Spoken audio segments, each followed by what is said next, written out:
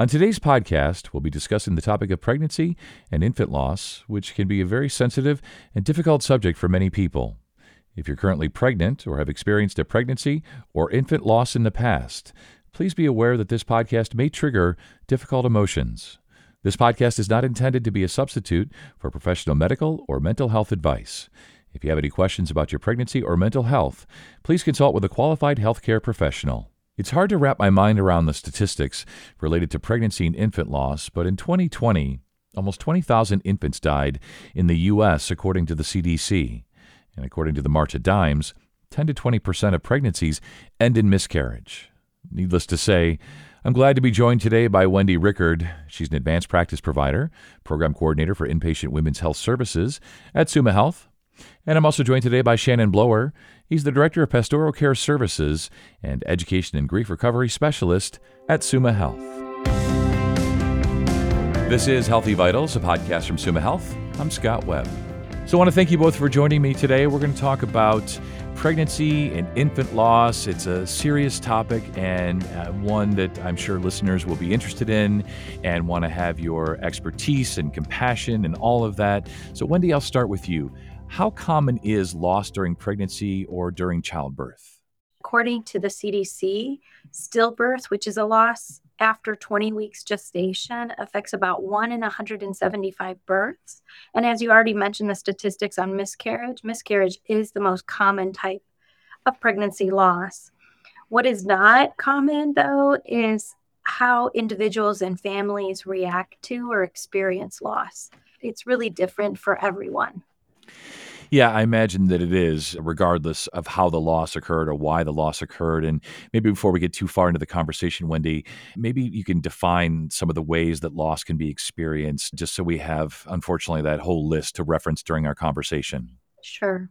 There's many experiences that people can face with regards to loss, and some of which would be a loss of a child shortly after birth. An example of which would be an extremely prematurely born baby, or perhaps a baby with anomalies. Another experience people might face is sudden infant death syndrome. So, where they've taken their child home and then something happened and the child passes, or any sort of type of accident that was not anticipated or illness that was not expected. Ectopic pregnancy is another pregnancy loss that affects people and the experience, the loss associated with that. Yeah, there's a couple other that are often not considered. We have around infant and birth and life, we have surrogacy. And so there are these cultural expectations that are infused and are sort of boundaries for everyone, even though their experience is different. The way in which it is culturally expected to be, what's proper and what isn't, is kind of a pressure. And so I also like to remember that surrogacy, there is certainly a loss for the carrying mother, and what she does with it is her own journey. Even in adoption, there is the loss of giving a child up. And in both cases, I've never seen one where the child didn't grow older and say, I want a different birth story, or I want my birth story to be unique or different, right? When these sorts of things are going on, infused is the regret of what ifs and also the child's sense of identity. And then you have the family who is hosting the child, has made space in their lives, their sense of inferiority or did I do enough, right? So there's just so many different ways in which around infant loss that we can experience. And so much of it is continued to be hushed and quieted away. And so, again, I just want to say thank you for allowing us the opportunity to talk about some of this stuff. Yeah, as you say, some of this stuff is sort of hidden away and locked away and not discussed. So I'm glad we're doing that today, having just an open and frank conversation, trying to educate folks as best we can. And Wendy, maybe you can talk about some of the training that the staff on maternity units go through in order to help patients. Part of the training for our nurses includes a course on loss, and we utilize the Resolve through Sharing Care model. We support the patient by educating and empowering the nurse to meet the patient where they're at and determine what the loss means for that patient and family. Did the patient have a name for the pregnancy or a name for the baby? This allows the nurse to be able to provide really individualized and respectful care.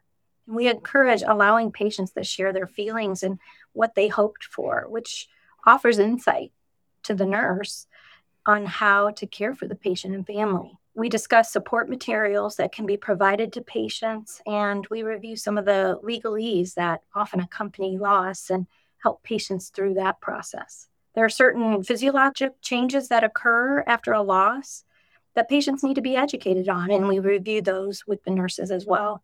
We foster this supportive environment and atmosphere for our nurses so they in turn can deliver the same to our patients and families who are experiencing a loss. And finally, we also encourage and promote self-care in our nurses. Yeah, you don't want to forget about the caregivers, of course, right? Right. It's so important that they become self-aware of their own attitudes and beliefs surrounding death, because that can certainly affect care that's provided. And we want that to be a positive experience in light of the situation. We always say, in order to care for someone else, you have to really take good care of yourself too. So Definitely, that was a theme that sort of came up a lot during COVID when we would do these podcasts, was just trying to remember the healthcare heroes out there on the front lines and making sure that we were doing everything possible to help them take care of themselves so they could take care of others. Wondering, we sort of like we're discussing the macro a little bit, but a little micro, and let's zero in through the lens of SUMA. And what are some of the things specifically at SUMA that you guys do to help patients? we really want to make the experience as best as possible, given the situation wasn't anything anyone had hoped for. And we try to make the patient and family as comfortable as possible by including them in the decisions surrounding their loss, such as holding their baby, touching their baby, counting fingers and toes, taking pictures. These are all ways that we make memories and help acknowledge that this loss is real. Yeah, I got to say, the loss of a child, an infant pregnancy at SUMA, it has both an acute and chronic length. There's a linear component to it. And every time that pastoral care, I'm called to the bedside during a loss of pregnancy, I've seen the nursing staff, they have all of the accoutrements that try to honor the individual beliefs of the families and whatnot. Often I am come to provide some sense of spiritual honoring, or honoring a sense of whatever rights or things that they just feel like the parents feel like would honor the gift of that baby's life to them. And so there's that acute part that we do there. And there's a sort of trauma bonding that occurs there. And that can go one of two ways. When someone experiences that level of suffering and loss, they can practice a kind of avoidance of the place and people where it happened. And so we are intentional about honoring them in real time, trying to make it something that is sacred. And then from there to follow up with any sorts of grief counseling or grief recovery, to just let them know in real time and then following that this is not something that just goes away. And so we offer grief counseling where I've met with young fathers who grieve differently. I've met with single moms who say, this baby was a shame. It was a shame to her. Like, there's just so many things that are uncovered after the hospital stay that if we can honor, we're building a more healing relationship ongoing rather than a trauma based one where avoidance is practiced. Yeah. And I'm sure, Shannon, when we think about the healing, you're trying to be inclusive and trying to heal the whole family, right? I'm wondering, the loss of a child, whether it's in pregnancy or after they're born, it impacts the family greatly. And how do you do that? How do you help the whole family when possible? So, a significant part of this is listening deeply, asking the questions that just simply draw out. But from some, we have events where right around the global wave of life, we'll talk about in a little bit, where family members can talk. So when we do that, we have grandparents share, we have children, siblings share, aunts and uncles share, as well as the primary mother or father. And each of them have a different way of interacting. It changes the family dynamics for sure. The energy has changed. One young man in his 20s said that his older brother had died, and for years he knew something was up around a certain time. It wasn't talked about much, and when it was, He just felt it was a ghost that was always there and he wasn't allowed to address it. When he revisited that with his mother and father present, they were able to join in. Even 10, 15 years later, they were able to join in and have a shared narrative around the event rather than a siloed one. So there is no question that each family presents a little differently, but more often than not, they grieve siloed. They grieve by themselves. And that's a difficult experience for them. And it begins to impact the way they see the world, themselves, and life in general. Yeah, I'm sure. So, Wendy, let's talk about some of the resources that are available for people as they're trying to cope or process what's happened. Maybe you can share some of the options that are available. There are many options out there. We have in our immediate surrounding areas a great resource nearby. Akron Children's has a lot of support groups and services. Many are offered regionally too. So if patients are out far away or in a distant community, there probably is a support group there as well. There's resources at SUMA as well. And anyone experiencing a pregnancy or infant loss, if they are finding it difficult to access or even locate a support group, we encourage them to call our unit or call SUMA's general line, and we can point them in the right direction. Yeah, that's correct. From the pastoral care standpoint, we run grief recovery groups as needed. We do one on one grief recovery groups and grief counseling.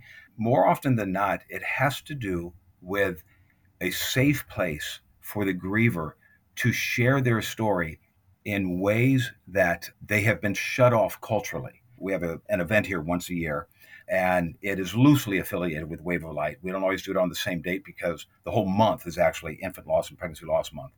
But in the event, we provide opportunities for our staff and others to write their baby's name on the card and have their name read at the ceremony.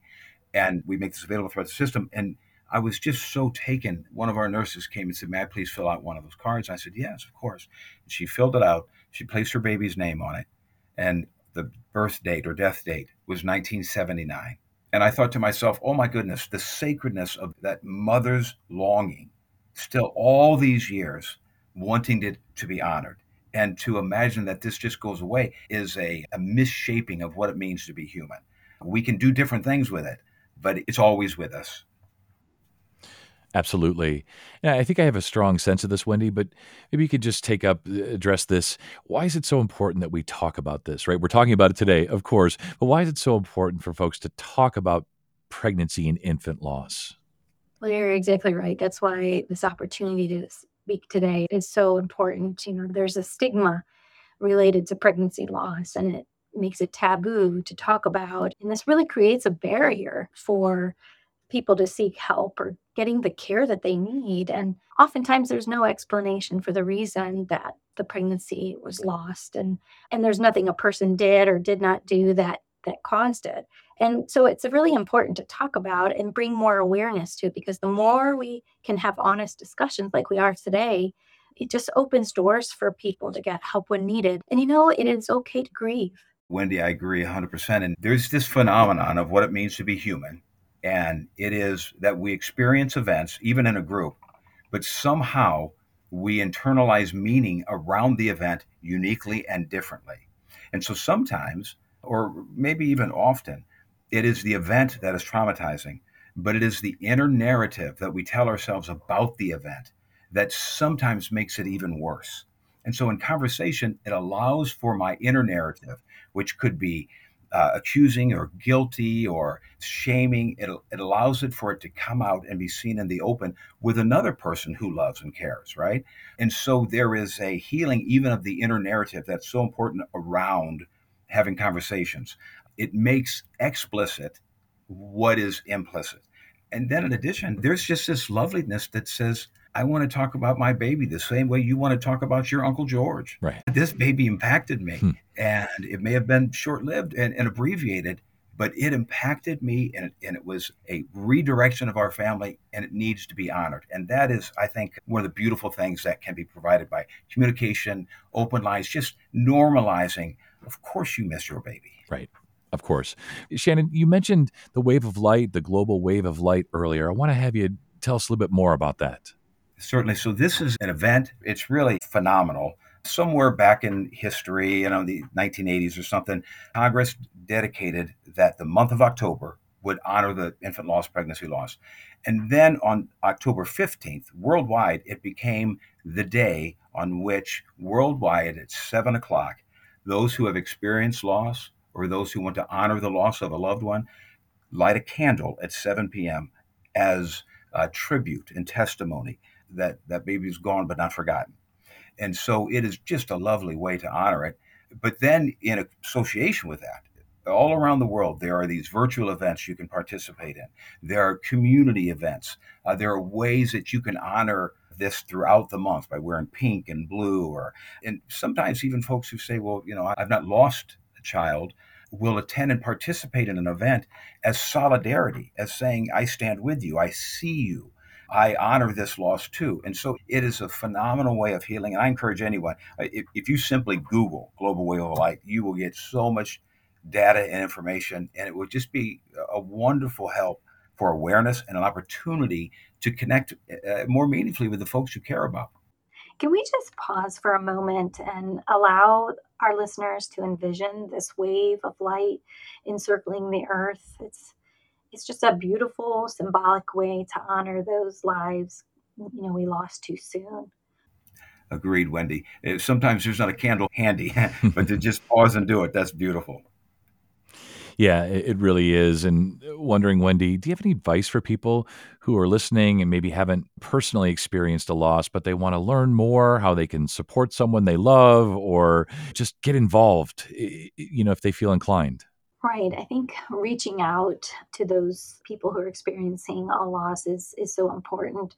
Death and dying are uncomfortable subjects for many people, and so they tend to shy away from those people or practice avoidance. And this is the last thing really those people experiencing a loss need. And also acknowledging that the loss is real. For many, they have hopes and dreams for this pregnancy, and now those are gone. And that's very real. And just acknowledging that is very helpful for people. Yeah, Wendy, I couldn't agree more. There is sometimes, whenever we're saying, how should I help or what should I do, is just to simply remember that, of course, we're not the experts because we're not the one experiencing it. But if we can have loving curiosity and just, hey, I remember this is the day, and send them a card, or, anniversaries, or Christmas, Easter, these sorts of things where there is a notable absence from that family, to be able to honor that, to pay attention to good questions or platitudes that sometimes don't hit the mark. But actually, what you're trying to do is just provide invitation for someone to share about their baby. The most important thing, of course, is I would say to not try and redirect or to not try and cram them back into a culturally appropriate way of grieving. Because if you think about the way our system operates, typically if someone dies and in your world, you get 3 days off and then you're going back to work. And so that is a trauma that is twofold then. So it is, even in the workplace, it's not like, hey, man, show up and just get your job done. It is folks coming alongside and saying, hey, let me carry that for you, or hey, let me help you out this way, or whatever. Honoring the person's wishes, of course, but making yourself available, like Wendy was saying, I think is an important thing. And the other thing, too, is it also provides, if they are willing to talk and share, and it feels like a conversation, the more they talk about it, because they have changed through the years, the more they're able to create new meaning around it. And that's really the human existence, the potential, the purpose is we are meaning making machines. So when something interrupts our predictable trajectory, our natural move is to say, what does this mean? And meaning is arrived at in community. So it just goes on and on, the benefit of intimate communications around all things lovely. Thank you for that, Shannon. I want to finish up today, and this has been a really it's a difficult topic, but a heartwarming conversation, and to know that there's reasons to be optimistic, that it's okay to talk about this stuff, to grieve, to experience loss, to discuss it with family members and friends and professionals and so forth.